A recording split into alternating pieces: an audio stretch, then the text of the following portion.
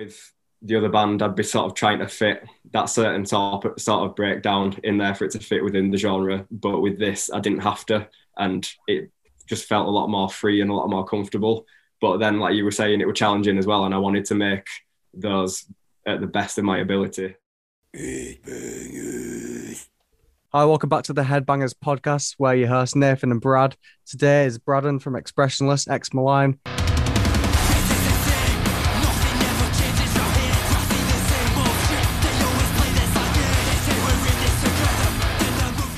How are you doing, man? Start off with. Yeah, not bad at all. Thank you. Thank you for having me on. Not a problem. I'm excited to have one of my best mates on, to be fair. Yeah, let's roll. So I want to kind of jump in. Imagine probably Nathan might know a few of these stories, but could you tell us your best, worst, or funniest tour story? Choose funny. Yeah, I'll choose funny. I think I told Nathan this the other night. Yeah, I think you did on Saturday. I think it was when I was playing with Malign UK, when we supported Black Tongue and Loathe in the Key Club in Leeds. That was a dope show. Oh, thank you. I had proper long hair at that point. It was like way down past my shoulders, and I was headbanging, and I threw my head down, and all my hair just went in my mouth. Like, I turned around and just did the biggest gag on stage. I had to pull it all out. And that were awful. We never actually went on a proper tour, so I don't have any actual tour stories. Other story, we once supported Annotations of an Autopsy in Nottingham, and we started that set with an intro, and we're all just energy went up, we're all jumping about, and I stamped straight through my cable and snapped it in half before we'd even played a single song. So I had to quickly unplug that and plug it back in. To go back to what you said about having long hair, that's fucking annoying. Especially it's when you eat as well and it gets stuck in your mouth.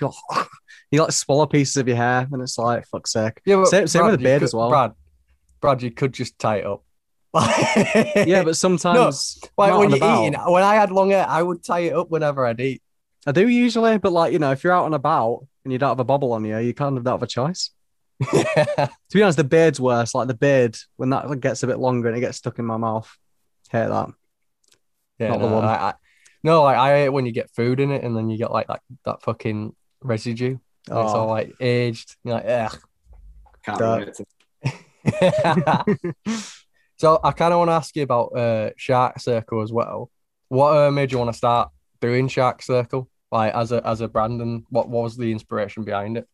Yeah, so I was in uni. I think it was my first year of uni when I started that, and basically growing up, I used to love buying t-shirts, whether it were from bands at gigs or online or from skateboarding brands. I just used to love getting new t-shirts, and I just I had a few ideas in my head or themes of stuff that I just why not make my own? So the first run of t-shirts I did, that was just a t-shirt that I wanted to wear myself, and then other people started buying that and carried on from there. So it's always just been making the sort of stuff I want to wear, which is cool, and it's just like a bonus that other people want to support that, because obviously then I can't do it without people supporting it.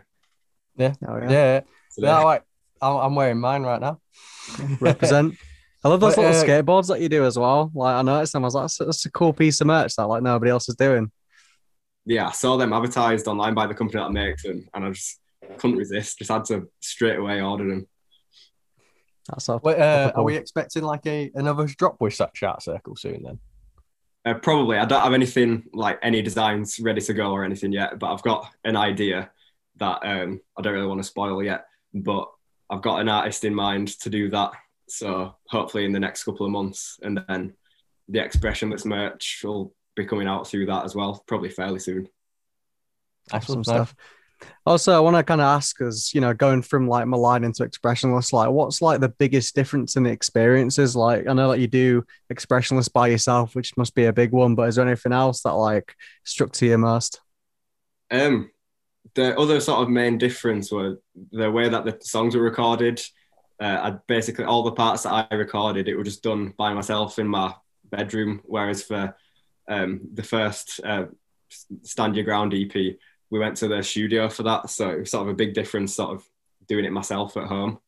Time's Up was done the same way as the Expressionless stuff, where we all sort of recorded that ourselves at home because that was through lockdown as well.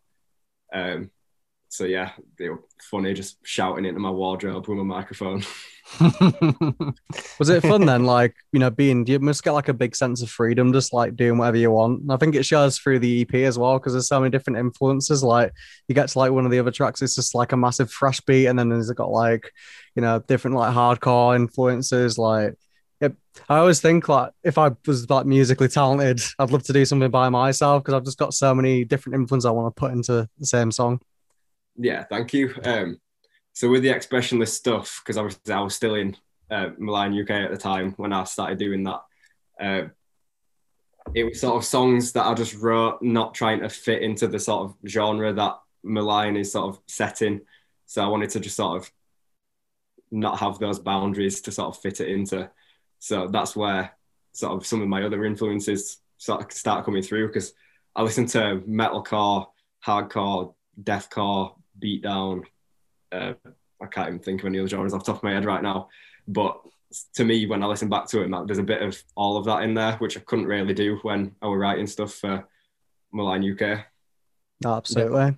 Yeah. What would you say has been like the biggest benefit to you as like a musician from writing it all yourself? Do you feel like you've like sort of expanded as a musician, being like, oh, now I know like what I can do, and then like feeling like you can challenge yourself a bit more as well? Yeah, definitely. It was probably a split between challenging and comforting, doing it all by myself. There were bits that I got other people to help me with, like all the drums that you hear. They were all Austin, who was the ex-drummer of Mine UK. He helped me sort them out just because I don't have a lot of drum talent. And same with recording the bass, because I didn't have a bass with me through lockdown. And then he threw backing vocals on as well. But writing the actual songs themselves, because I can still program the basic drum beats that I wanted through those sections. It were a lot of freedom just to sort of, for example, with the other band, I'd be sort of trying to fit that certain sort of breakdown in there for it to fit within the genre. But with this, I didn't have to, and it just felt a lot more free and a lot more comfortable. But then, like you were saying, it was challenging as well, and I wanted to make those at the best of my ability. So, for example, The Fire You Lit is probably the most technical song on that EP, and just recording that and writing those riffs, I was struggling to play it all the way through at first, and then just through practice, it were challenging, but also comforting, if that even makes sense. Yeah, no, like for me, I was proper blown away when I heard it, because I remember when you sent me it and you're like, don't show anyone. And like, I was there, like, I listened to it and I was like, fucking hell. I was so excited for you to release it because I knew it were going to do really well. And it was like an extra bonus. It's like, oh, one of my best mates fucking made this. Like, it was really good listening to it because I got to see like sort of all of your thought process as a musician rather than just like what was, you know, like at that point before Milan. Like, I got to see like your range of it, and like I was like, oh my fucking god, he's worked. I thought he really should be proud of it, because like I was proud for you. Thank you so much. It's like the best way to see like what a musician's capable of, like when everything is themselves, like there's no other people influencing what they're doing. Like, and I think that's when some of the most interesting work comes out. Yeah, absolutely. And in terms of like the concepts of the EP lyrically, then like what influenced you with that? You know, what was going through your mind when you were creating the stories for it? Yeah, a lot of the themes of the lyrics are all sort of quite negative, really, but that was more of sort of an outlet through the sort of tougher times in lockdown and stuff like that. But There's No Such Thing as Certainty, which is the title track of the EP. Like, none of the songs are really from my perspective, but some of them were sort of relatable when writing them. For example, the title track is obviously about grief, if you look at the lyrics, and that's something I went through lockdown. And then the other tracks, sort of Ruts, is about being put in a situation where you're sort of trying to get up to the top, but you keep getting pushed back to the bottom, and it's sort of, you're trying it again. And the sort of the themes like that, and then It Stays the Same is about just, it's time for change with certain things. There were no sort of set events that influenced those, but there was sort of themes that I came up with in my head and wrote along with. But see, that was pretty much the first time I've ever done vocals too, or written lyrics. I used to do backing vocals live when we played with Malign UK, but I'd never really recorded myself or anything. I've never had lessons or don't have proper technique or anything. So it was just me trying to do what I could. So it were all just a big learning curve, really. But yeah, just vocal technique wise, I just got my microphone, started shouting at it. But to be fair, like you've always done like vocals when we've like hung out and that, when you've got like a bit pissed when you've been doing like no, you fucking you can't even say no, you have done, and I've always thought they've been all right. Yeah, I mean, I thought they were good. Like you've always done it when we've been chilling out, which is why I when I heard your vocals for the first time, I was like, yeah, I knew they were going to be good because like I've heard you do them. I'm like, you should. I always thought, why doesn't Braden do more of his vocals? Because I did think you were genuinely really good at them. Yeah, it's weird because obviously I've tried learning loads of times, and I know for a fact that I've not got the proper technique down or anything. So it's a good job I've not got any big tours lined up or anything because it'd be bad. But I just went for it. Yeah. Let's just throw yourself into it. Like, you know, you could sit there and think, oh, I'm not good enough to do this. But the fact that you just threw yourself into it, like that's how you learn the most, I imagine. Like you can watch as many tutorials as you want, but if you're not out there practicing and just saying, fuck it, I'll just do it, then you're not going to progress. So that's the best thing you could have done. Yeah, definitely. And then Austin, like I said, he recorded some backing vocals. And going back to what I was saying about shouting into my wardrobe, he sent me a picture once he had his laptop and his microphone set up under an ironing board with a blanket on and stuff. It's all been funny and DIY. You know what? It does sound really good. Like the mix sounds fucking terrific. Like everything sounds like really, really up to par with like a lot of like I think like bigger bands mixing. Like it stands with it. Like it does sound super professional, and it's still got like a bit of like grit to it. Like it's because it's obviously you. You're not holding back with like what you're doing. Like it sounds fucking like it sounds fresh. Yeah. If you get me, it sounds like, you know, like you're really going for it and you've put 100% into it, which is good. Yeah, the songs were all mixed by a guy called Peter, and he basically approached me after I posted a teaser before anything was done, and it was just a demo of the Expressionless track, the first one that came out, and I just posted a bit of that on Facebook, and it wasn't mixed properly or anything. And he messaged me because he went to the same uni that I went to, and he basically said, do you want me to sort of mix your songs? I can't remember exactly what he said, but I ended up sending him the stems to that track, and then he sent me it back, and I was like, yeah, do it. Yeah, no, it sounds mint, man. Like as well, like we can't with the merch drops you've been putting out with like X Malign as well as like Expressionless. Would you say like, I know we kind of touched on it, but with the Shark Circle stuff, would you say you feel like merch is such a big importance to bands? Would you say like that's probably one of the biggest? It's definitely like with context to Malign UK is definitely the sort of one of the only things that ever brought money in, which keeps stuff afloat. But with Malign UK, I was doing that through Shark Circle. So the last merch drop we did with the embroidered, it had the embroidery on the hood and the chest. We all chipped in with that, whereas before I was doing that through Shark Circle myself. So that last one, the money sort of went back into the band, and I think that went towards recording Time's Up and like that were after, so it covered the cost of Time's Up.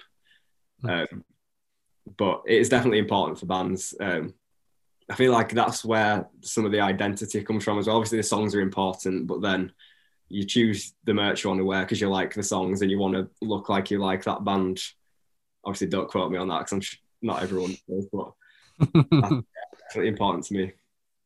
Yeah, absolutely. Definitely. Yeah, I think like fashion is so important, you know, in like heavy genres, and people don't realize it. And the bands that don't put a lot of effort into the t-shirts and the, you know, the merch, like you can tell because they only get to a certain level. Like you said, the fans want to feel like they can join in and like kind of look like them. Like yeah, a lot of bands don't realize it, but it's so important and so significant for like growth of a band. Because also like the way that you design the merch is like it's very fashionable. It's like something that people could wear as casual gear, as opposed to like a band t-shirt. You could say that's a band t-shirt. It's just obvious from the get-go. So there's definitely a difference between the two.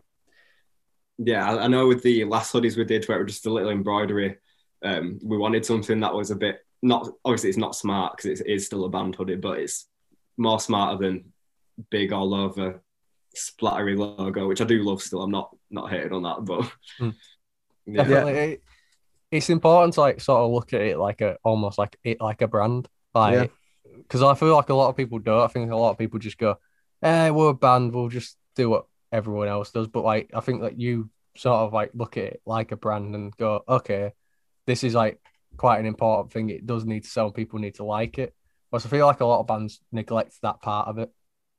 Yeah, it's definitely a bit of everything. It's like I by no means do everything perfectly with it, but sort of the merch advertises the band and then the band advertises the merch.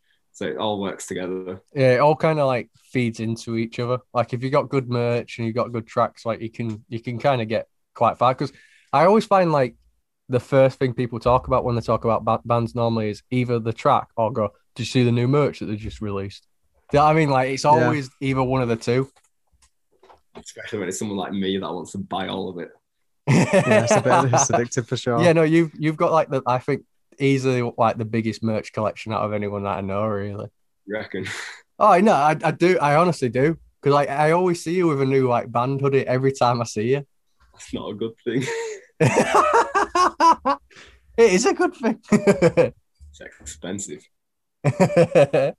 So what's been like your biggest challenge then with Expressionless so far? Have you come across anything that like made the process a lot harder? One thing was sort of when I dropped the first track, I wanted a nice video to go along with it. And same again with the full EP. And even if it wasn't a music video, I wanted the sort of stream video on YouTube to look professional. But I didn't have the money because it was just me covering it all. I didn't have the money to pay someone to do that. So with that first music video, that was shot by my housemates on my phone when it was snowing. And then I edited that myself on iMovie on my MacBook. So by no means professional. And obviously there's a lot of room for improvement on it. But it's sort of, I hope I got the job done with it. And then same when the EP came out, I just love to have a music video because that whole process is fun. Well, do you know who can help you out with that? Me. I'll give you a discount. I'll keep that in mind. Yeah, me and F want to do like a sort of a little photography, videography sort of business. I'll do it for like bands and other companies and stuff. So yeah, we'll give a mate rate if you ever want a music video and some photography doing. Yeah, thank you. No, yeah, that was definitely the main challenge, was sort of money to do the stuff that I couldn't do. So then I had to sort of learn the basics myself. But in that short time frame, it wasn't enough to do anything special. Feels like you've like really learned a lot this year, like just all these sort of things. But the more you can do things DIY, like does save you a lot of money instead of like asking somebody else. You've got to know the people, haven't you? Yeah, I feel like so many people like end up spending so much money who are in bands like if they don't know how to do like graphics design, photography, like it all adds up if you don't have like a member in the band that knows how to do it. Like it really does add up. Yeah.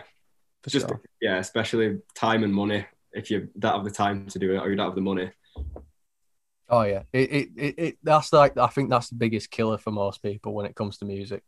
Like I know so many people that have been all right at doing, great at doing music, but never had the time or never had the money. And then like it just ended up falling flat for them. What would you say is the writing process like for Expressionless? Where does it start? Do you normally have like a riff in your head or like a couple of lyrics? Like what sort of like comes first for you? Or is it like a mixture of them? It is the most inconsistent thing ever. Basically, I'll go for months without writing a single thing or having any ideas, and then I'll just get a spark or an idea one day, and I can do like 2 or 3 songs in a day. And it was the same with the lyrics, really. I sort of sometimes I'll get a riff in my head, and I'll record that down. And then when I'm recording that, it'll like come into my head about how I can carry that on, or I'll get an idea for a breakdown that I'll record and then record the bits before and after. But it's very sort of all over the place. Like, it's not consistent. But then one of the tunes, I got like a vocal melody in my head, and I wanted to build the riff around that. So I did it that way that time. But even staying with the lyrics, I was trying to write lyrics for songs for ages and days and even weeks without writing anything. And then all of a sudden I'd write 2 songs in one day, and I'd be like, where did that come from? But yeah, there isn't really a process. It just a bit random, really. That's the thing though, like most of the time, like you sit there and you're like, I have an idea, and like you just end up doing it. But then like I find some days when I'm like trying to like write lyrics, like everyone at Rain Eyes gets so annoyed with how long it takes me to write lyrics, because it'd be like a month and they'll be like, why aren't those lyrics done yet? I'm like, because I haven't thought of anything yet. Or I'll have like 4 different notes, all with the same sort of similar lyrics. But I'm like, I don't like that. And I'm like sat there like trying to piece together like a track out of it. And like, I'll literally sit there for ages, just staring at my screen, like going, what do I put? Like, it's just shit like that. I mean, I can't relate to like the lyric writing because I've never written any lyrics. But in terms of like when I want to make like a short film, for 2 years I've been trying to think of ideas, and I'll try and sit myself down like, right, we're gonna think of an idea right now, and it never fucking works like that. You can't force inspiration; it's got to come to you. And like one day I was out having some pints with my lass, and I was like, oh my god, I just thought of this idea. Then you like bounce off each other, and then she'll be thinking of ideas, I'll be thinking of ideas. I was like, then I've got a story, so I need to write it still, but. Like, you definitely can't force inspiration. It just comes. Like, even it can even be like a life scenario that it pops up and you're like, oh shit, I'll write about that. That's the way it is. And then the process, like from start to finish, I'd demo out the riff or the drum beat that comes in my head.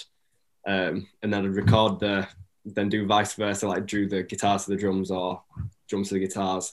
And then I'd send that to Austin, who were going to improve the drums for me. A lot of the time, or not a lot, but some of the time, I'd have an idea in my head of sort of exactly how I wanted to sound like. So then we'd be on a Zoom call, and I'd be like trying to explain it, which me as a drummer trying to explain that were kind of painful sometimes. But and then yeah, no, it is impossible when you don't really you like you know what you want them to sound like, but you don't have to describe drums. Where you're there, like, I want to be like do do do do do do do do do, and like every drummer's looking at you like, what, like this, and you're like, nah. Not like that. Yeah, and then we get this sort of complete track, and then eventually Austin would be able to record the bass for me. I need to get a bass at some point so I can do it all myself. And then I get it sent over to Peter. I had 3 tracks done before Christmas last year, and then I sent them off. But then I told Peter not to do them because I wanted to change loads of bits to them because I'd got different ideas in my head. And then go on a few months and it's finally out. So you're a long process. Is there any like songs that you wrote that didn't make it to the EP? Yeah, there were one which, because like I was saying, I'll go ages without writing and then I'll smash them out. The ones that I just do quickly aren't necessarily all good. I did one and I sent it to Austin, and then he listened to it, and then I listened to it, and then later on the same day I was like, yeah, that's not that good. I can't remember how that one goes really without going and finding it, but there's loads that I didn't make the cut, or loads of sections or lyrics that got cut out. Do you have any plans then to take Expressionless on tour then? Like, would you get like a band together to play your songs? Like, is that in the works, or isn't it something that you thought of yet? Yeah, I've got a gig booked next February in Leeds, and the plan for that is Austin that helped me write the drums. He said he'd be able to play drums for that. So he's on drums, and then I've just got a couple of friends that I'll be able to fill in on guitar and bass. And then that's not a set lineup by any means. If I get any other gigs, I have to sort of find a band for each one. That's fair. I mean, it'll be interesting though as well, like, because like obviously live, like the amount, like different musicians will just have different playing styles. So it'll probably add like some really cool aspects to it as well. Like, as well, seeing different personalities all together like each time would add a really, really cool thing about the live scene, like part of it as well. Yeah, hopefully that'd be well cool.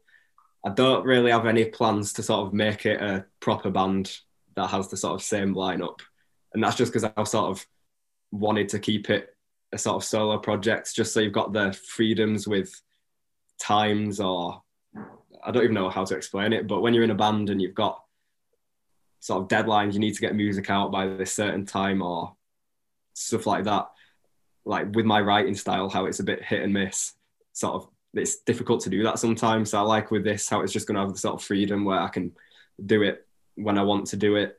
Or I hope this isn't the case, but that might be the first and last EP that I do through it, or anything like that. But I definitely want to carry it on. But yeah, you know what though, I completely get what you mean with like wanting to do your own solo stuff though, like because I think we spoke about on Saturday when Siobhan, like I think you take band stuff too seriously to me, and you're like, but the thing is, until it's perfect in Nathan's head, it's never going to be why he wants it to be released. And I think like I properly relate to you with that, where it's like, oh, I think when you're with bands and you're with constantly with other people, you've got to also fit around their schedule. And sometimes like it's great, but it also gets annoying, especially when like you're there, like, and you're writing and you're like, oh, I want to release this, but it's like, oh, we can't because so and so's got work that day. What about that day? Oh, we can't because I've got work that day. And it's just like a constant back and forth where you feel like you're like, what's happening? Like, yeah, absolutely. Well, it's better to be your own boss. Like you live by your own timescales. Like you, there's no one telling you have to do it by this time. You know, you can sit and write when you want. You can do the guitars when you want, and even just picking the lineup. Like you don't have to pick anyone to like write for you. No one has to interfere with your writing process. You just get people that you want that'll come out and play your songs, which is, to be honest, is probably the best way to do a band. Yeah, it does have its downsides compared to being in a full band. For example, even though you've got the sort of freedom with the writing process, if you're in a band and you write this song or structure or whatever, and then a bandmate says, no, I'd prefer that if it were changed, at first you're probably always going to not like that idea because you don't want to change your own thing. But sometimes that can be for the best. And so if, for example, I don't know any examples because it's not a band, but some of the songs that have just been released, they could have had bits that were better that other people might have spotted, but it's sort of the balance of it, really, isn't it? That's the difference between a band and a solo project. Yeah, it's like you always like it's always like you sort of have to not filter yourself, but then look at it objectively. It's weird trying to remove the personal aspect of it and like going, oh, how can I improve this sort of thing? Yeah. Like it's hard to remove yourself from that thought process because you're like, I fucking love it, I made it. But then like I imagine it's just like, oh, but take a step back, what can I improve on it? And then once you get to that moment where you're like, there's nothing I can think of, then it's perfect in your eyes. You know what I mean? Like, yeah, definitely a balance. So I do have like an off-topic question for you. You mentioned on social media on your personal a while ago that you're a big fan of Crash Twinsanity, which I am as well. I think it's deeply underrated. So explain why you love it so much and why you think it's underrated classic. That is just the Crash Bandicoot game that holds the most nostalgia to me. I remember playing it on my PlayStation 2, and I played it again a few years ago on the PlayStation 2, and that version that I was playing, it didn't have any of the main bugs or glitches that people complained about online. So it didn't really have many negatives. I loved how it wasn't free roam, but you had that sort of more free roam bit about it.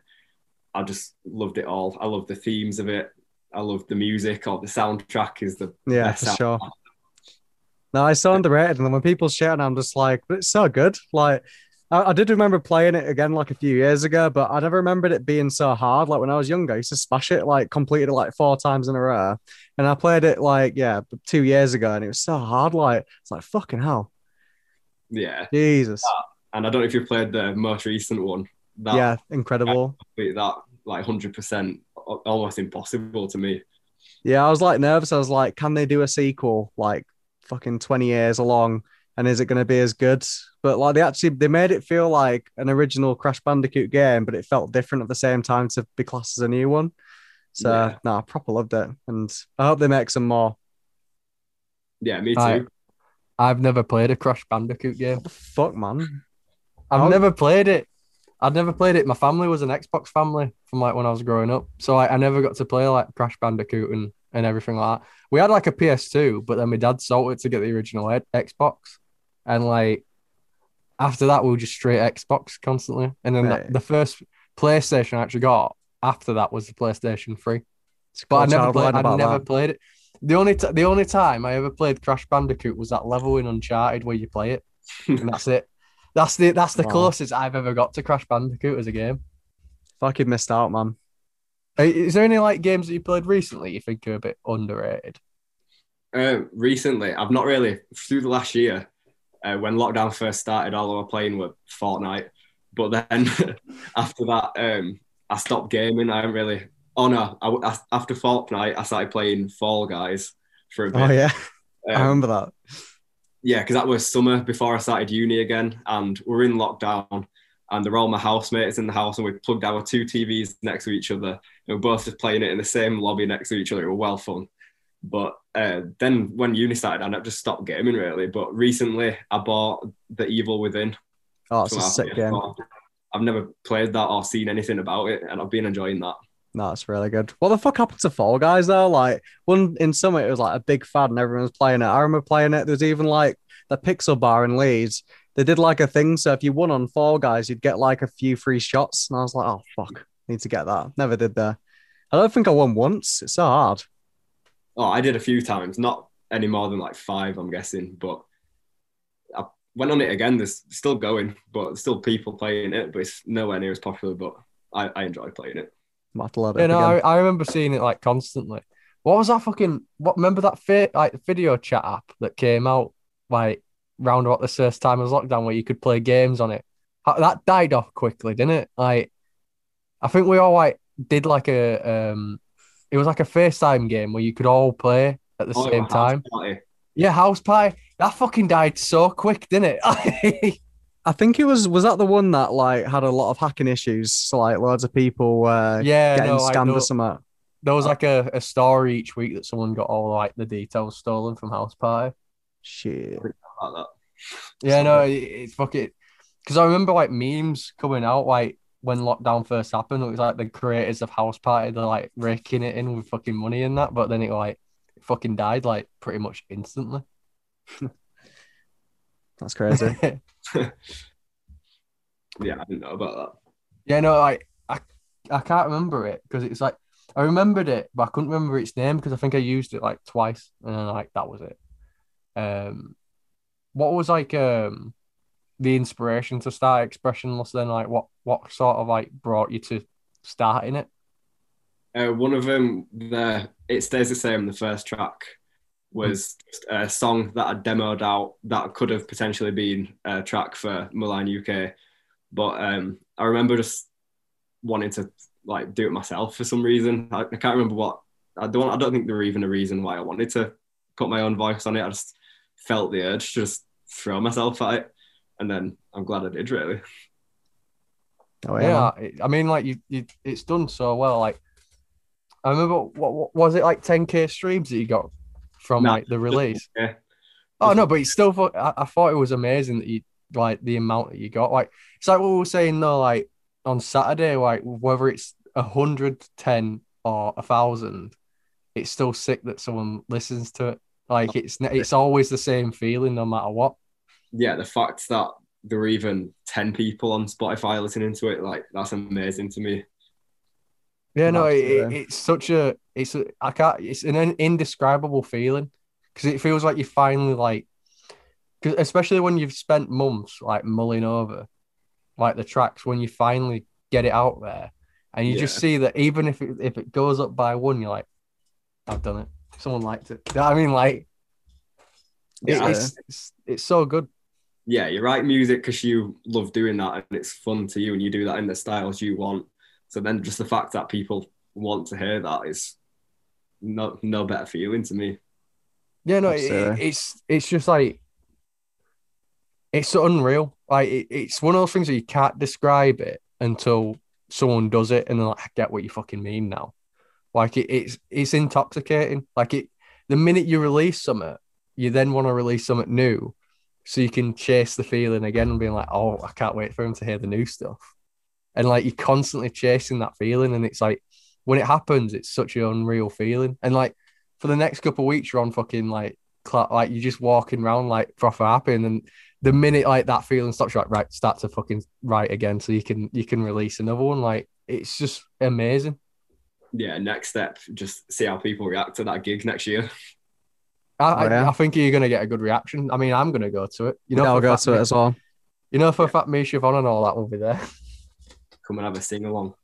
Oh yeah, I feel the same about the podcast though. Like, you know, when me and Nathan proper started taking it seriously in January, you know, for a while it felt like nothing was really taking off. Like we were enjoying doing the episodes, but we wanted to see some return for it. And like recently, I'm like, Nathan, look at the Spotify, look at the streams and all that. And then like, because on the YouTube it doesn't always do as well, but on like Spotify and streaming services, like that seems to be where most people are going for it now. So like, I'm proper satisfied with the trend line that's going up now. I was like, finally. Yeah, no, it's gotten to the point where I regret like a good 80% of the podcast we did before interviews. But I'm like, I wish we'd just started doing interviews straight away. Like Nathan begs me to like delete the first episodes. He's like, yeah, no, please. I've asked you about 1,000,000 times to delete the first 3, to be fucking honest. Like, yeah, but it's memories now, though, isn't it? Yeah, but fuck it, I hate them now. I don't think they're as good as all the other ones. But you should always keep your old content because then people know where you've come from. And it's like, This is how it started. This is the progression. True. That is true, to be fair. Yeah, no, it has been fun. Yeah, exactly. So do you have any hobbies and interests outside of music then? And obviously you've mentioned a few things already. But is there any like hobbies and interests that people don't know about you? Most people probably do, but I collect a lot of tapes and records and CDs and band merch. Like Nathan was saying earlier, probably got too much at this point. Apart from that, I just spend a lot of time listening to music. To be honest, I love trying to find new albums, especially through the start of lockdown. I was making this big playlist full of a lot of the stuff I've never even heard before, trying to find new bands. I've recently started skateboarding again. I hadn't skated in ages. I started and then I broke my wrist and then stopped for a while and then just got back literally in the last couple of weeks, started that again. I literally remember when you broke your wrist because I remember seeing the message on the group chat. Oh, you're awful. No, because it was like in the mid, it was like sort of like middle of the night-ish. It was like, I've just broke my wrist. And we're like, how? Oh, what a night. What happens? Basically, I went to see Not Loose and Malevolence in Manchester. I was there having a good time, and then Malevolence were playing, and I basically ended up just getting pushed over and fell on the floor, and my wrist just crumbled underneath me. Oh, man. The band was still playing at the time, so I just stood up and put my hand in my pocket because it was hurting. And then as soon as their set finished, which I think they're on the last song anyway, but I took my hand out of my pocket and looked at it, and it was just all like. I remember seeing the photo. I remember seeing the photo. It's like burnt in my head because it's like it was literally like just like that. Like it was so like out of place. Yeah, I'm gonna find it now while we're talking. But then we left that gig and we walked to the hospital. Went to the shop, and I remember having to get my friends to open my bottle of pop for me because I couldn't do it myself. And then shout out to my housemates that came and picked me up at 3 a.m. But yeah, that wasn't good. And then I'm nearly there now. It's about it. I hope you're not trying to find it. Yeah, you're all right with pictures like this. Yeah. Yeah, no, it was because I remember it, like because I just remember the message and like I think I was with Siobhan at the time, like at a house, and I was like, shit, is Braden okay? like fuck, he's broke his fucking wrist. It was scary though because we had a few gigs sort of lined up, which one of them got cancelled, but the one that did carry on, I was like a third vocalist for Malign UK, but I found it. You can't. Oh, it's not focusing on that, but no, you can sort of see that line though. Yeah, if you send it over to me if you send it over to me after the podcast, we'll put like a little edit up on screen. Like Yeah. If you're okay with your wrist going up, yeah, we'll put it on. Yeah. But yeah, you know, go on, you know what was mad as well? You know, like going back to the tape thing. Do you remember like Secret Santa last year? Because I remember when I got the Secret Santa gift through, and I opened it, and it was the Cryptic Shift cassette, and I was on the phone to Siobhan like, did you order something to mine? And like I forgot that we were doing Secret Santa. I was there like, it just says from your cosmic Secret Santa, and I was there like, it's your Secret Santa from like the group chat. I was like, oh yeah, shit. But I remember being like, who could have got me? And I was like, it had to be Braddon. So I remember when it like revealed that you were like, I fucking knew it. Yeah, I don't know. I couldn't think of what to get you, and then I was thinking of the bands that I knew you liked, and I think you did a photo of theirs or something that got used. Yeah, no, I did a photo that got used on some of the merch, but we also like interviewed them on the podcast like the month before. Yeah. That was our first one. Yeah, that was our first one. But I've still got it like on display and lot because I thought it was sick. So again, thank you for getting me that. I'm glad you like it. Mate, I fucking love it. I bought a cassette player as well just so I could listen to it. Have you? Yeah. But yeah, best Secret Santa gift I ever got, to be fair. Yeah. I probably listen to my tapes more than my vinyl more at this point.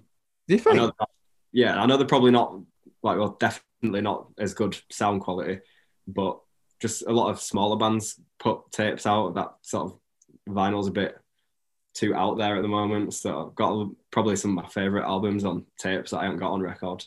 It's a bit more accessible as well, isn't it? Yeah. What would you say is like your top 10 like vinyls that you own? Oh, I don't even have them here to look at right now. You could do top 5 if it's easier. Oh, top 5 probably. I'm gonna say these in no order because I'm probably gonna think of more that I can't think of, but definitely Body Bag at the End of Time because I absolutely love that album. No Zodiac, Constant Decay. That's such a tough question. Cauldron, Last Words. I have the limited. It's got like a Star Wars cover on the front of that, which I love. I feel put on the spot. I'd probably say I Am. Yeah, no, I remember when you got the I Am one. Yeah, because I got that. I think that was their last one at that gig. Yeah, I think that was the last gig I'd been to as well. Like that was the last ever gig where I went to. Were it? Yeah, no, I regretted not getting the vinyl because I remember I remember when you like you shared it on your story. I'm like, I should have got one with him because it looked fucking sick. And then I'd probably, have I said 4 or 3? I said 4, and 4. I'd probably say Ask Alexandria, Stand Up and Scream. I got that for Record Store Day last year, and that's probably like my all-time favorite album, if I'm honest. Definitely. Well, you have got like a fucking sick vinyl collection. To be fair, the Gulch vinyl that you've got, I'm so jealous of because it's like a variation on the one that I've got, but it's just so much nicer. That's the thing though with vinyl, you got to buy them all, haven't you? Well, yeah, I know because I remember you got like the proper rare one, didn't you? You got like, was it the Evil Greed limited edition one? 300 of them, I think. Yeah, because I just got the standard one from Rising Merch because I tried getting the Evil Greed one. I was like, bastard, they're sold out. Well, nice. It's white and blue, that one that you've got. Yeah, no, it's white. Well, on one side it's like white and blue, like with the swirls, and on the other side it's black with white swirls. Nice. So it's pretty fucking. It is a really good vinyl, to be fair. Were you confused when you played yours and you flipped it and it was the record again? Because I was confused as fuck, mate. I think I was when I'm thinking back.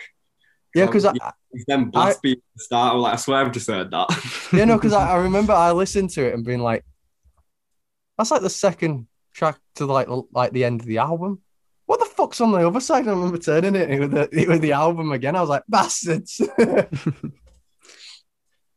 What would you say is like a couple bands that you've been listening to at the minute that you believe are like really underrated?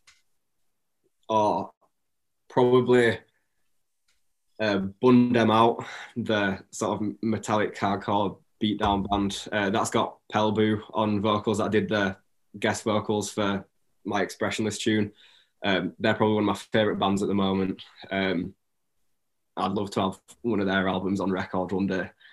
And what else have we been listening to? Split Knuckle, I'd probably say. Oh yeah, Split Knuckle is sick. Yeah, they're so good, but probably deserve to be way bigger than they are. Oh yeah, no, because like I think listening to Split Knuckle, like they're easily like probably one of the best British hardcore bands going at the minute, like by far, like because they've just got like a really good sound to them. I can't right place it. Do you know what I mean? Like they sound like Split Knuckle. Yeah, got a question for you. What's your two sort of top 5 like records you've got? I've got them right in front of me as well, so I can actually just pick them out. I'd say my number one's my Gulch one because I love that album. I'd say my number 2 is the picture disc of Behemoth that I've got. My number 3 is probably the Madball one that Brad got me. And then it's kind of like 3 albums, but like it's all by the same band. I've got almost every album I've got every album by Idols on vinyl. And then probably my Higher Power one. Yeah. Which so those are my Higher Power, the newest one. You know, 27 miles under. I can't remember his name, but I can. Yeah, no, what that looks like. Yeah, no, that's a good one. I'll have it's 6 on as well. I've got Gatecreeper Deserted on vinyl, and it's limited to 300 copies. So that's like one of my rarest. Here's the question though: like, are we basing it on aesthetics of the vinyl itself, or are we basing it on the content of the vinyl? Because like that could be two different conversations. Okay, talking like nicest looking. Probably number 1 would be the green marble one that Nathan got me of Mastodon. Like that's a proper nice looking one. I've got this one from like this black metal folk band called Mirka, and it's like icy blue. That's nice. I've got an Ishan one, which is like a splatter, like black and splatter. And I really like my Sleep Token one as well, because that's like grey, like a really nice grey and see-through, and like the back is like a different shade of grey. Yeah. Fucking hell. Could say, is it 50 Shades of Grey? 50 Shades of Grey, yeah. Fucking hell. I have a few picture discs as well. Quite like a Cryptic Shift one, the newest album, yeah, because that's a picture disc of the artwork. Yeah. And there's a picture disc of the newest Opeth album. So yeah, probably them. If we're talking like content of the vinyl, then I'll probably be here all day. So I press just wrap it up with that one. Yeah. No, I always say on the podcast, I like kind of regret getting Brad into vinyl because I shit you not, I was like, oh, just like get a vinyl player, it's sick, and I showed him what it sounds like, and he ended up getting one, and like later on that night, he's like, I spent £100 on vinyl. I'm like, how? Yeah, so it begins. So most of the paycheck goes. Yeah, no, I haven't bought any new vinyl in like I'd say 3-4 months. Really? Notes popping out to me at the minute. Oh, 2 days ago for me. Yeah. So, as soon as I got paid on Friday, I was like, yeah, let's get some more. For me, like notes popping out, and if the stuff that I want, I can't get in the UK, or like if I try to import it, it's so much money to import it where I'm like, it's not really worth waiting for God knows how long to hope to God that my fucking vinyl isn't either warped or smashed by the time it gets there, or spend like 30 quid in shipping. So like I'd say I wanna see if I can find a Drain one. I really want to get something by Drain. I really, really want to get, God's Hate, want to get that EP done. And those are the ones that I've sort of found that I know I can get in the UK now. But there's loads of other ones that I can't get. Can I pick an additional one? Because I forgot about my Shadow of Intent one, which is like a cobalt blue one. But if we're talking content and aesthetics, that's like equally both up there for me. Which album's that one? Is it Reclaimer? Is that the one with is it a castle on the front or the? Someone looks like a Halo game cover or something. It's like blue. I think it's called. I think the album's called Reclaim. It's the one before Melancholy. Yeah. Oh, I think which one you mean. Fucking so good. Oh yeah. No, I quite like Shadow Intent. I'd get some of their vinyl. Like, I reckon I'd probably get some of theirs. I'm finding it really hard to find albums that really, really pop out to me enough to be able to get them on vinyl. Because I'm going through like a bit of a rut with music at the minute. Like, I find myself I'm listening to like the same sort of bands. I'm not discovering anyone new yet anymore because I feel like I've every other band that I discover, like I've either listened to before, or like I've not, or I think they sound like another band. So I'm like, I don't know. Like, it's just been a constant state of listening to like the same stuff, really. I think you're being too picky, bro. Just need to get into it. I'm not being too picky. I have rinsed everything on Spotify. What are your current listens then? A lot of Gatecreeper, a lot of Fuming Mouth. Who was I listening to just before I came on here? Let me just bring up my Spotify really quickly. There was a band that it's like an old 90s death metal band that I thought were fucking sick. Can't find it. Oh wait, yeah. Mortiferum. Like, it was kind of like a slammy death metal band. Been listening to them. They were pretty good. I've been listening to a lot of Sleep Token recently. Awesome. And then there's a bit of country in there as well. So that's mainly what I've been listening to. I'll flick back between like country or ambient sort of shit as well. Gotta keep it real. So yeah, we are getting to sort of the end point of the interview now, which I know you watch the podcast and a big supporter, so you probably know the last segment. But what advice would you give to younger self just starting out, and what advice would you give to a new band just wanting to get in the playing field? Just enjoy everything that you're doing. If you're not, find something you enjoy doing. Absolutely. Yeah. I mean, that's all you really need to know, isn't it? Really, just enjoy it. Yeah, it's easily the most important part of it. Like, the thing is, like, you could be in like probably one of the biggest, best bands in the world, but if you don't enjoy it, then there's no point. Like, and it is good advice. Money is the point in it, but but like, I can't imagine like Metallica's ever sat there going, I tell you what, I fucking hate writing this shit. You know what I mean? Like, I can't imagine they do. Like, I think like part of like feeling like you're successful is also related to enjoying what you do. Yeah, definitely. And I feel like if you don't enjoy it, then you'll never see how well it's doing. Yeah, absolutely. But yeah, thank you so much. Thank you for continuing to support the podcast. Loved your work in Malign. You were great live then, and I'm excited to see you in Expressionless as well in February. So me and Nathan will get tickets and come down. Yeah, I'm making sure I'll come down. Yeah, thank you very much. Thank you for having me on. Thanks for coming on, man. Pleasure. All right, catch you in a bit, man.